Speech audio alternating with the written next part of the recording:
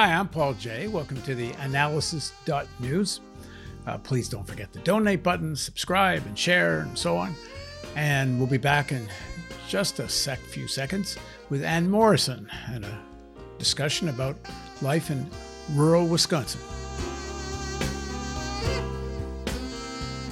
A couple of months ago, I invited Ann Morrison, a viewer of the analysis.news, to make a video comment after she wrote me an intriguing note. She made a video, which you can find on our site, and talked about why her neighbors in rural Wisconsin voted for Republicans and Trump and against the Democrats. Her comment struck a chord with our viewers, so I've invited her back to discuss the issue further. So first, a little bit about Ann. So she's a fifth-generation native of Viroqua, Wisconsin. Her great-great-grandfather, Nathaniel, having been one of the town's founders. At 18, she left, as did many of her peers, and attended the University of Wisconsin-Madison. After college, she spent a year in Southern California, then left the U.S. in 1985 for postgraduate work in the U.K., where she married and lived in East London.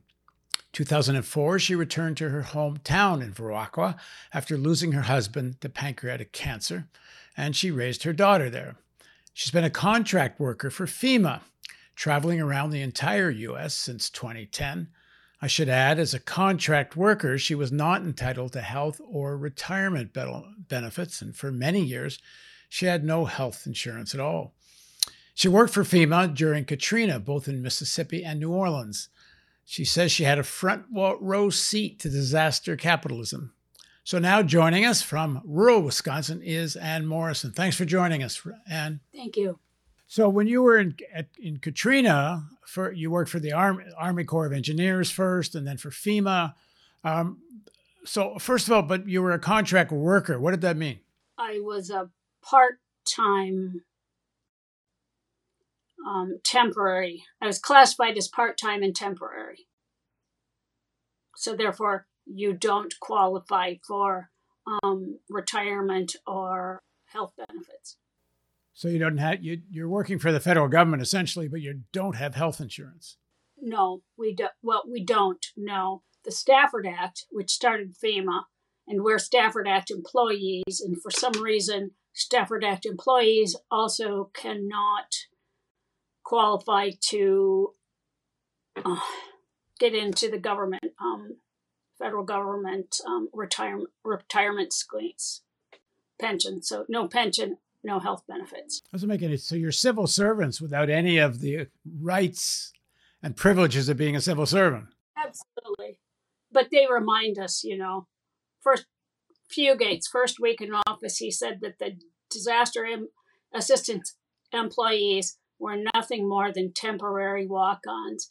And a lot of these people had been working since 1979 when Carter set it up, man. It's just like who said that? Who said this? Craig Fugate, who was the director that Obama put in he was the director of FEMA.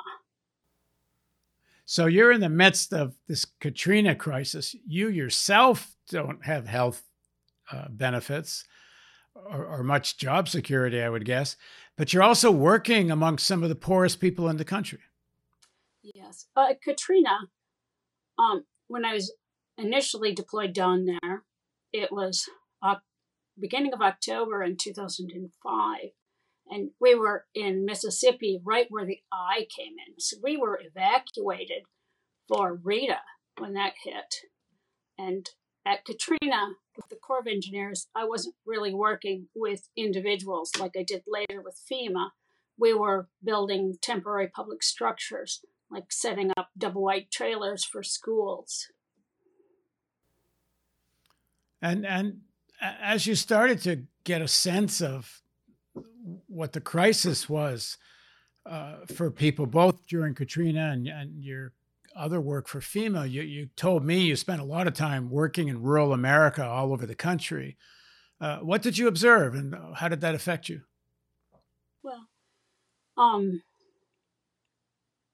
what I've observed is there are a lot of people, large swaths of America living in poverty. below $15,000 a year per annum.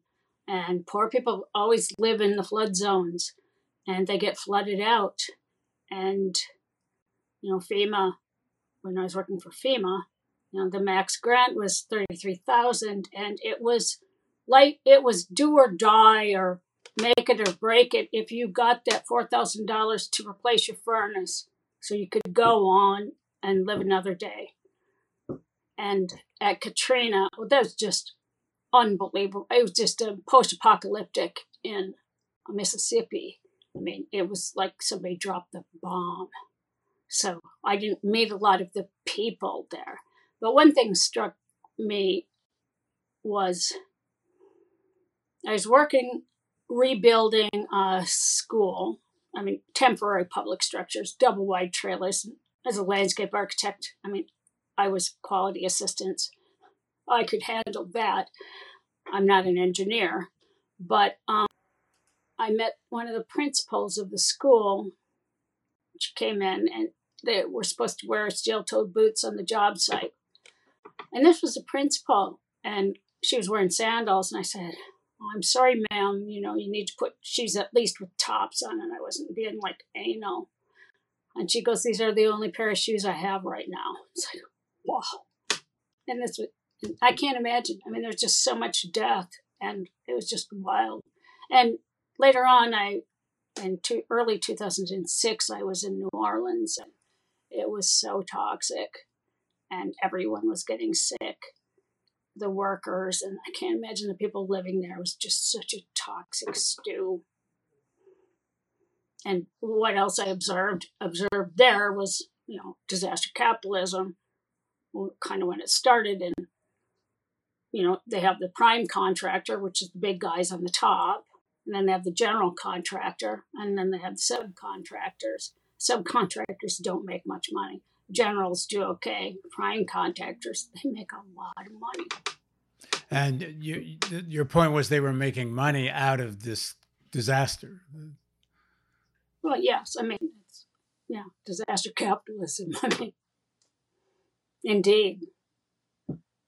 And I have also worked for the nonprofit world briefly, a couple of years here in Wisconsin. And nobody was making that much money here. But so when did you get back to Wisconsin? The last time. Well, you were traveling for FEMA, but you'd keep going back to Wisconsin, then you'd hit the road and then go home again. Is that it? Yeah. I was gone. It depended. When I worked individual assistance, there's busy disaster years and there's slow disaster years. So it depends. Big disaster years like Hurricane Sandy, I was gone most of that year. And then 2016, there was a whole bunch. 2016, 2017, I was gone most of that year as well. And then when I switched over to the public assistance side of it. When we talked last, we were talking about life in rural Wisconsin and how the area had changed. Why don't we just talk a little bit about that again over the last few decades? How has your town and your county and area changed both in terms of people's lives and politically? Well, coming up, like I said in video comment, we were an area like Wobegon-ish, a lot of Norwegians here. And I never really thought of us as ethnic until Garrison Keillor wrote that. And I was like, oh my God, we are distinct, because it was just so spot on. I know he's had scandals since, but anyway, it was funny. We all loved it. But it was an area of small dairy farms, and farmers got milk subsidies, and we were a median household income of the United States. And it was before, it was starting growing up to have the big stores, big box. Shopping malls had just started when I was growing up. But our town, we had like 6 grocery stores, 5 shoe stores, dozen clothing stores, several hardware stores, 3 lumber yards. I mean, and all of it was like in this like 3-block radius downtown that was like the center of our universe. I mean, it was just the center of the universe for all of us kids, and we were just free range. We just ran around. We had no restraints. We just rode our bikes and went to the pool, and we didn't realize that everything was going to change. And for my parents, I'm the youngest, so my parents were older. My father was born in 1911, so he graduated high school in 1929. It's a great year. And he had a friend of his Pumpkin Durden, who became James Durden, when they moved out to, they rode the rails out to California, picked fruit and all that. James Durden, Pumpkin, stayed, and he became like the mayor of Glendale. Dad came back, and then yada, yada, yada. World War II, Dad went in 1939 in the National Guard, and they were in New Guinea for a long time. And he was the sergeant of all the guys who were from around here. And, New Guinea was brutal. And he didn't talk about it a lot, but I've heard secondhand from different vets. And he came back, he was like 118 pounds. He was only 5. What did he do? What was his role? Master Sergeant. They actually offered him officer, but he turned it down. He also was given a train ticket to go to the White Sox too in the 30s, and he never went to the farm camp, but he was just that guy. But anyway, after that, these men, they just thought he was God's gift. I mean, it was a bit narcissistic as it was, but it was like, oh my God, Morrison is here. But anyway, the difference that I'm making is he grew up here. His first job, his father was a bootlegger, local bootlegger, was running bootleg during Prohibition as a little kid. And, but they saw so much of an increase in the standard of living. My mother grew up out in the country. She was Norwegian, without running water or indoor plumbing or anything like that. She was a very attractive woman. She ended up going out into California during World War II as well, and Rosie the Riveter, and she was not real pleased to get shoved back into the house. But for them, their standard of living, especially for my mother, because they were hungry poor. Just, I mean, by the time they retired, it's like, man, they weren't wealthy, but it's just like owned a home. Dad bought his cars with a check, new cars. And, they had pensions and health care and all the things, and I'll never see that. And what were his politics? He was Democrat for the most part. But unfortunately, that Cold War mentality came in to the whole Vietnam, which split the country down the middle. But my brother wanted to enlist. He's 11 years older now. And Dad talked him out of it because he says, you don't want to do jungle warfare. So he went to college deferment. But I do remember my older brothers, and Mark and Kay are the oldest, and watching those ping pong balls on the Zenith black and white television in the basement with a popsicle stick stuck in it to turn it on so you didn't give yourself electric shock. But watching the numbers with the birth dates, because it's broke one, they knew everybody's birthday. They're like, oh my God, so-and-so just got drafted. So, and they were just sitting there, and it's just like such anxiety. It's like, so, that's one of my earliest memories, watching that.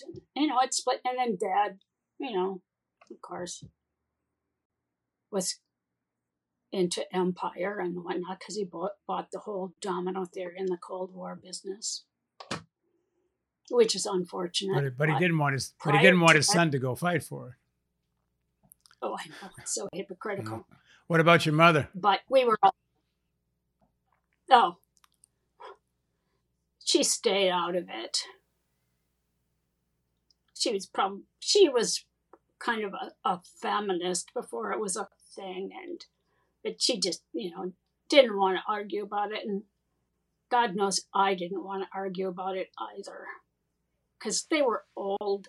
I mean, by the time Reagan came in, I was a freshman in college, and my father was 69, which doesn't seem old now, but it seemed old then. It's like, I'm not going to come home and fight with him about it. Why did he switch to Reagan from being a Democrat?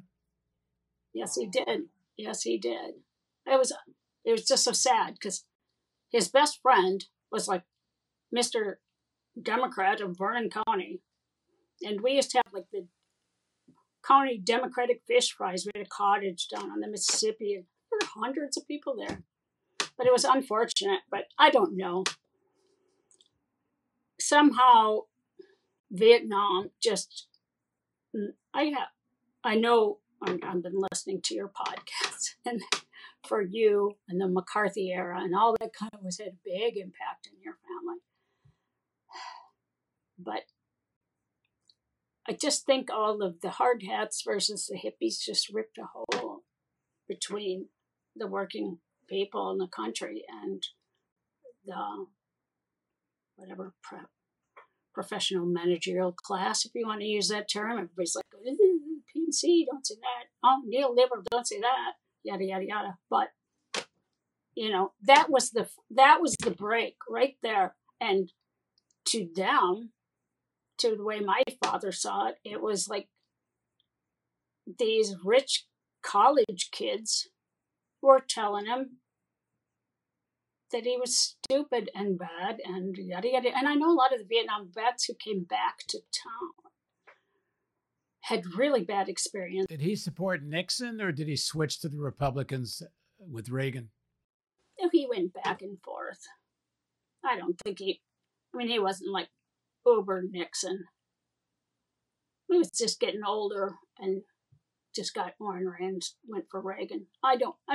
Nixon was elected in 1972, and I was 10. So I don't know. I wasn't paying attention in 5th grade who Dad voted for. But that's more the Vietnam War. Oh, yeah. And that's what. And I know he voted for Carter, the first in 76. So talk a bit about, how typical is your dad of your neighbors? Is it? Well, things have changed so much that,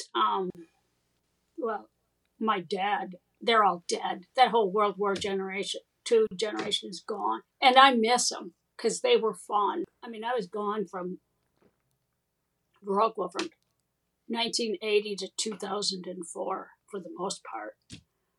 So everything changed. And my neighbors... This is when you went to England. Well, I went to college in Madison. I spent 1 year in Orange County. And I thought, I hate this. It was like, you are what you drive. And everybody's mean to me because I had a 1977 orange Pontiac Ventura, but it had 50,000 miles on it. There's no way I'm buying a new car. This is paid for. But, so I didn't fit in. And I realized, and I'll think back, and it's like, I could have bought a house then, but I was just thinking, I'd spend the rest of my life trapped in this smog paying for a house. And I hate it here, and I don't want to keep up with the Joneses on material things because it's not the way I was brought up.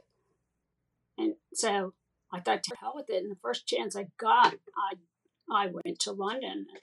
I went there, and everybody had less money. Thatcher was in, but it hadn't completely taken over everybody's brain. After living in London, why do you go back to rural Wisconsin? Well, Adrian died, and they say don't make big decisions 6 months until you wait 6 months. But I did. And then I just kind of got trapped here because when we got married, you could not have dual citizenship. You had to pick, oh, I'm a U.S. citizen or a U.K. citizen. So I had permanent residency. So I came back, and my daughter was about 8, I suppose, and or I don't know, 10 probably, 8, and I just got trapped here, and it was okay for a while. I mean, go along, get along. I kind of slotted out of politics because I missed. It was the Iraq War, and I just didn't want to listen to stupid stuff. And I listened to NPR and all that kind of stuff, but I wasn't. I mean, I believed in socialized healthcare. I worked initially when I went to the UK. I was doing work and getting paid at St. Bartholomew's Hospital in London, which is, kind of like the Mayo of the UK. And I was a big believer in the NHS, and everyone I worked with, everyone I was around, nobody could imagine anything different. And, coming back here and you're having a fight with somebody about the ACA or, I just couldn't listen to the stupidity. And I did listen to NPR until it got really terrible and just kind of slotted out. And, I knocked a few doors for Obama in 2008. I didn't have high hopes just because I was, people say, oh, you're a liberal. And I just said, well, I'm a bit several steps to the left of liberal, but you can say that, I guess. So to what extent do you get involved in these kinds of political, social discussions with your neighbors now? Well, we all got excited in 2016, or I got activated with Bernie. 2015, it's like, oh my God. Well, in Wisconsin politics, I got involved after Scott Walker enacted Act 10. And as I said before, there were 100,000 people in the streets of Madison every weekend in the winter of 2011. And it was like, some of those days, it was like, well, you're from Canada. It was like a high of 11. And these were middle-aged teachers and, firefighters and cops for labor. And it was the Koch brothers. I mean, they just spent so much money. They just took over. And they inundated, labor had already been just compromised. And they convinced all these people that teachers and state workers who were still getting a decent living were the enemy, because they'd seen their standard of living drop precipitously because of the farm crisis and because of deindustrialization. And so, yeah, I mean, and, we had it's kind of funny. I was actually on a deployment, and I was on Facebook at the time, and I saw there was an Occupy Viroqua site. I thought, oh, geez. And we've had about 4,000 people in Viroqua? Yeah. When I was growing up, it was 3,739, but it's a little over 4,000. We've been gentrified. We have a Waldorf school, so we have all sorts of upper middle class people from the Midwest flocking here for the small town experience, and they all think all the locals are really stupid and redneck because that's what they've been told. And you told me, so you got involved in Wisconsin politics when the governor was trying to get civil servants to more or less pay for their own health care. When he did. And there was quite an opposition to it, as you say, tens of thousands of people. 100,000 people, several weekends. I mean, it was huge. And so what happened to all that? Where did that momentum go? How does Wisconsin go from 100,000 people protesting to a state that, large portions of the state at the very least are vote Republican, vote Trump? Well, we were always kind of a blue-purple state anyhow. I mean, last 2020, we just tipped over back to Biden. 2016, we were Trump. 2012, Obama. 2008, Obama. 2004, Kerry. But a lot of those people who voted for Obama voted for Trump. So how do you explain what they went through to go from Obama to Trump? Obama campaigned on populist economic rhetoric. So did Trump. Economic populism, economic policy, redistribution policies. And poor people want that. They don't care. They don't like identity politics. I mean, most poor people don't care about identity politics. And that's what the, Democratic Party is now. And it's just like Piketty. I mean, not that I understand. Who understands Wall Street? Who understands financial capitalism? But, I've gotten little snippets from Thomas Piketty. I listened to the whole audiobook, not that I understood it, but one thing that really struck out was the whole concept of we have two ruling class parties. The Democrats are the Brahmin elite and the Republicans are the merchant elite. And Michael Moore was the one who predicted it in 2016 in Missouri.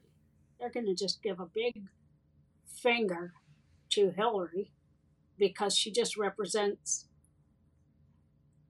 the highest areas of GDP, as she said later, and just say, we want something different. We want Trump. I mean, the whole system of global finance capital is pretty obvious to me and to every poor person out there that something is wrong and it's got to change. Because, I mean, for someone like me who grew up and, we never had a lot of money. I never even thought I was working class until I went to college and met rich kids. I've talked to different Lutheran ministers. Yeah, I didn't know I was poor until I went to college. It's like, yeah, me, neither did I. And, so that's first an introduction to classism, I guess I got, but whatever. There, it is what it is. And maybe I was here idealizing something that was long gone growing up. I don't know. The neighbors of yours, some of whom would have voted for Obama and then became disillusioned, are they still, in my opinion, illusioned with Trump and the Republicans? And I certainly understand why they got disillusioned from the Democrats. There's every reason to. Why are they still illusioned by Trump and the Republicans? Because they hate the Democrats. Because the Democrats give off the impression that they look down on them, and they do. But a lot of these people voted for Bernie in the primaries. Every county in Wisconsin, 2016, except for one, went for Bernie. If Bernie had been the Democratic candidate, you think he could have beaten Trump in Wisconsin? I do. I know people think I'm delusional, but yes, I do. I believe it. And I know there's plenty of people who are far more politically astute who would say, no, they wouldn't. Oh, we have to rebuild labor. The power of labor. We can't do it through electoral politics. It's just like, okay, let's rebuild the labor movement out of what? I'll be living on $1,000 a month a month Social Security, and that will never happen in my lifetime. So that's nice to say that if you're an academic, but it sucks for us. And will it happen?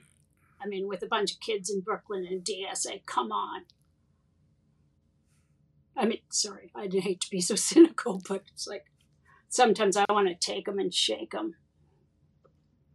But they are doing electoral politics, in some cases winning. They've had some breakthroughs in. Yeah, that's that lot of good it does us here. Well, what would it take to get something going there? I don't know. I mean, honestly, I would like to see a real New Deal, a real redistribution. I would like to see federal make work jobs. I mean, this whole infrastructure bill, it's like, geez, in 2017, they estimated it was like $4.6 trillion just to update the infrastructure. And I have seen this working for FEMA and the public assistance. The infrastructure is just so shot. I mean, I go to these little tiny towns, hollowed out towns in Nebraska or whatever, and it's like they can hardly claim anything because the only piece of equipment in this one township was a riding lawnmower. Actually, that was in Missouri. But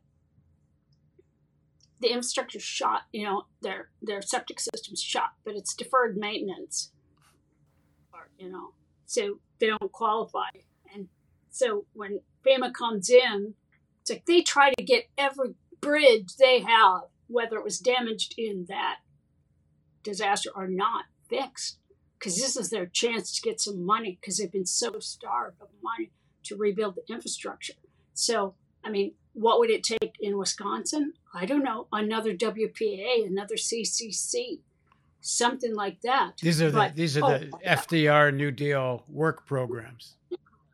Yeah, well, yes. I mean, a commitment to rebuilding our towns and our infrastructure and not telling everyone who stayed here that they've made poor personal choices and deserve to live in poverty for the rest of their lives because they don't have the proper credentials. And I was just like, well, I've come across it because my postgraduate my bachelor's degree from the United States is in analytical chemistry. It's like, that'll get you a job. Not, especially when you're older and you haven't used it for ages.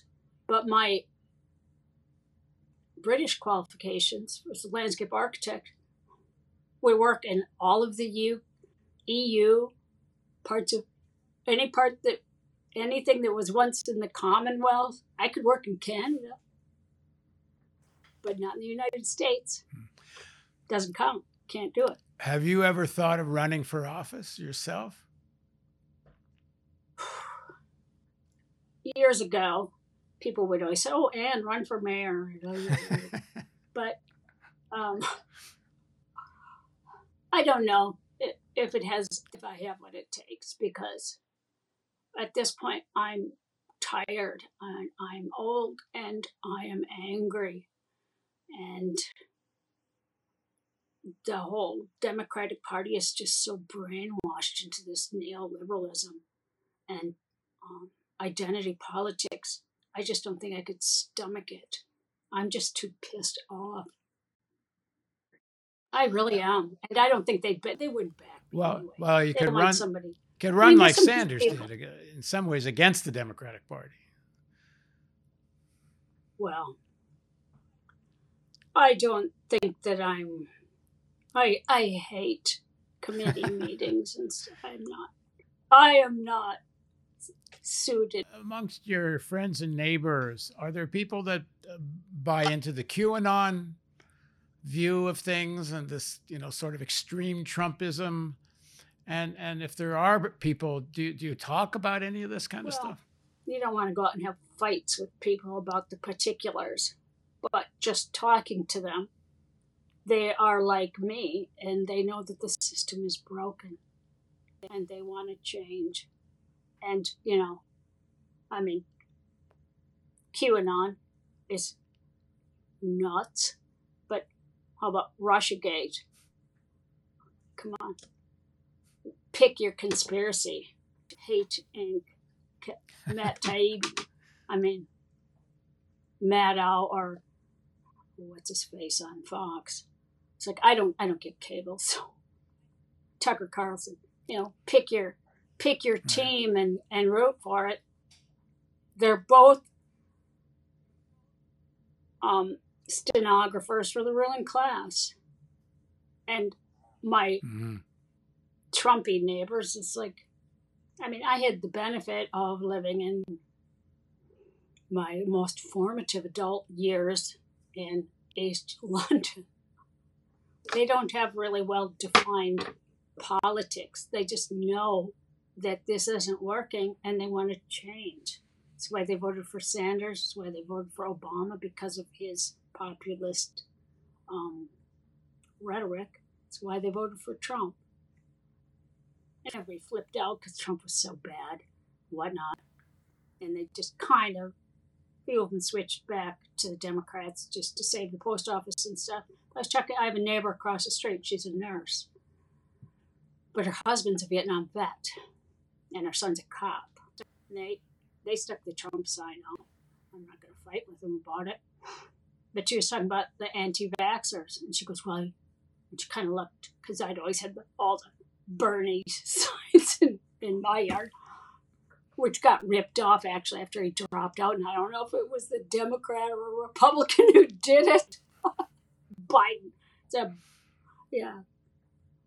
Blue MAGA or red MAGA stole my Bernie sign, but that's an aside. But she said, and she's a nurse, she goes, all these liberals here won't get vaccines. And because we have this whole Waldorf community and they're very kind of strange and libertarian, there's a bazillion anti-vaxxers. They are the anti-vaxxers in this town. The wealthy white Waldorf. Really? With money, they come here and they live on trust funds. I remember when they first started coming in, and it was the 90s, I had come home to visit my parents. And my mother goes, this is still in Viroquas. Had a bit of a downtown. She goes, they seem nice enough, but none of them seem to work. What do they live on? And I said, Mom, it's called a trust fund. And I had to explain to her what it was, because she had never met people who didn't have to work for a living. How badly did COVID affect your area? In what regard? Well, either in terms of deaths, economically. Well, I mean, it's still Wisconsin. You know, we're crippled and bleeding, but it's not Texas, which, you know, I don't want to be mean about any state, but I mean, not terribly, I would say. Economically, yeah, we lost several restaurants. One of the last dive bars in town, which was a tragedy. And I've been on unemployment, and I don't know. Yeah, I mean, people are worse off. They're worse off, but I mean, it wasn't huge amounts of deaths. It's fairly not very densely populated. And, I mean, and it's like I said, it's Lake Wobegon. Everybody's stuck there. One of the things I wanted to say is I deactivated my Facebook account. I mean, I was sick of it anyway. But after Bernie dropped out, because all of these vote blue, no matter who, people were just savagely attacking me. And I mean, were so mean and dreadful. It's just like, do you understand? For a person like me, the difference between Biden and the difference between Bernie is a difference between having hope and not having hope. It's like with Bernie, and who knows what would have happened, but you know, the idea of having a retirement, the idea of having enough money to live on, the idea of having socialized health care, it would just take this knot out of my stomach that I've had in it since 2006. And it's terrifying to live that way. And I guess, you know, that's what I have in common with my Trump neighbors. I mean, everybody's like Trump, all these strange rural Americans. It's like some David Attenborough documentary where let's go look at these weird natives who live in rural areas. And, Texas grid is destroyed by neoliberalism and privatization, which was started with Reagan, but Clinton, stuck the final nail in the coffin, and Obama bailed out Wall Street, and everybody else is screwed. I mean, we've seen a real downturn here since 2008, big time. And they're crowing over the fact that people, they shouldn't have voted for Trump. It's like, their electrical grid, it's taken 45 years to get this terrible. And you're crowing over the fact that people are dying, and they deserve it because they're a red state. And that just makes me sick, because I've been all over this country in red states and blue states, and there are so many poor people. And it's just disgusting. And I'm so sick of coaching it in terms like this when we are in meltdown, ecologically and as a society. So, I don't know. I feel so more angry at the vote blue, no matter who, mean people who crow over people dying in Texas, than I do over some QAnon nut. At least the QAnon nut sees that we are in.